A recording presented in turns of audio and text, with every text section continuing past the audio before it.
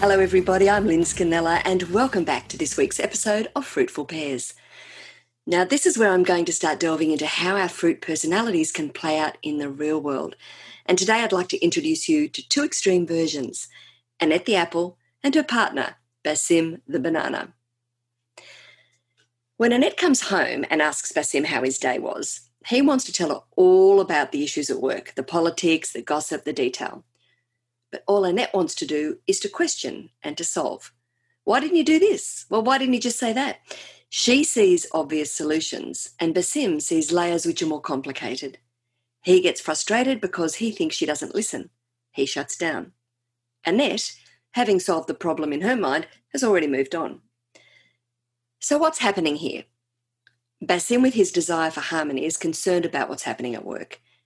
He has a need to talk it through and believes that listening to someone's problems is a key part of respect and love.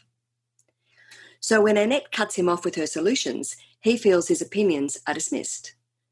He also knows all of the players at work and he cares about them, so he can't find simple solutions without some people being hurt or angry. Annette doesn't know the players, nor does she really care. She asks what the end goal is and then offers a clear solution, but doesn't take into account the human ramifications. Basim feels unsupported and frustrated. It's easy to point the finger at the apple here and blame them, but blame is destructive and gets us nowhere. But these issues can't be resolved unless Basim voices them. Annette thinks everything's cool. Basim fears conflict.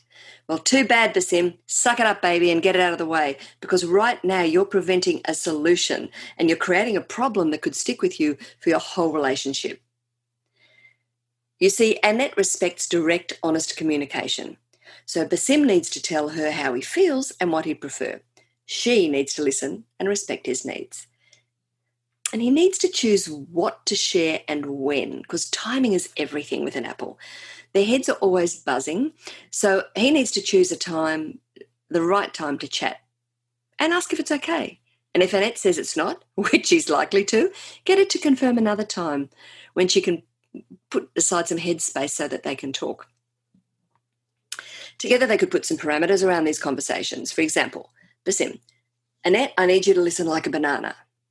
Annette, yeah, sure. Can you do it without a 30-minute monologue? No, stop, Annette, try again. Perhaps respectfully suggest Basim take a breath every now and again to allow mutual conversation. Basim knows that Annette's ability to solve with such clarity is a gift. If they can just get a bit of respectful listening on each side happening, Annette will always help him see another side of a problem he couldn't see before. For years, Basim went along with Annette's action-packed life. Now, he wanted to please her and to be with her. They went skiing, even though he didn't like it much. They went trekking in Nepal, where the people were lovely, but the training was tedious. Annette excelled at everything she set her mind to, and it was hard for Basim not to feel inadequate. If you had asked her, Annette would have struggled to comprehend that Basim had his own needs. She'd assumed they were just the same as hers. She was so focused on her own goals and ambitions, she was unaware of his. And Banana Basim wasn't exactly trying to get his feelings noticed, so Annette assumed he loved doing all the same things she did. Besides, she figured, doesn't her happiness equal Basim's happiness? Her pushiness to involve him in the same things she found stimulating and fulfilling was her way of showing she cared. So here's the thing. Extreme apples are unlikely to give up anything they enjoy. It just doesn't enter their minds. So if you can identify with Basim, the best advice I can share is to do the things that make you happy. Develop your own interests, things you enjoy and are confident in. It's really critical to be your own person. Now, I've talked about extreme versions in this, as I always do.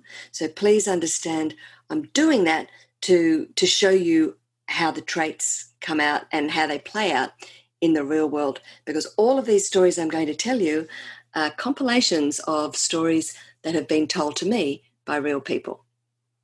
Hey, thanks for listening. Hope you apples and bananas got a little nugget of information out of it.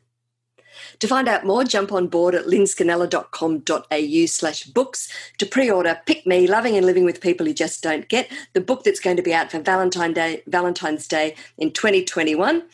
Why do you need roses when you can have a book? You're going to be the first and the happiest couple on the street to have one. It's been lovely to have your company again. I'm Lynn Scanella, and I'll see you next time.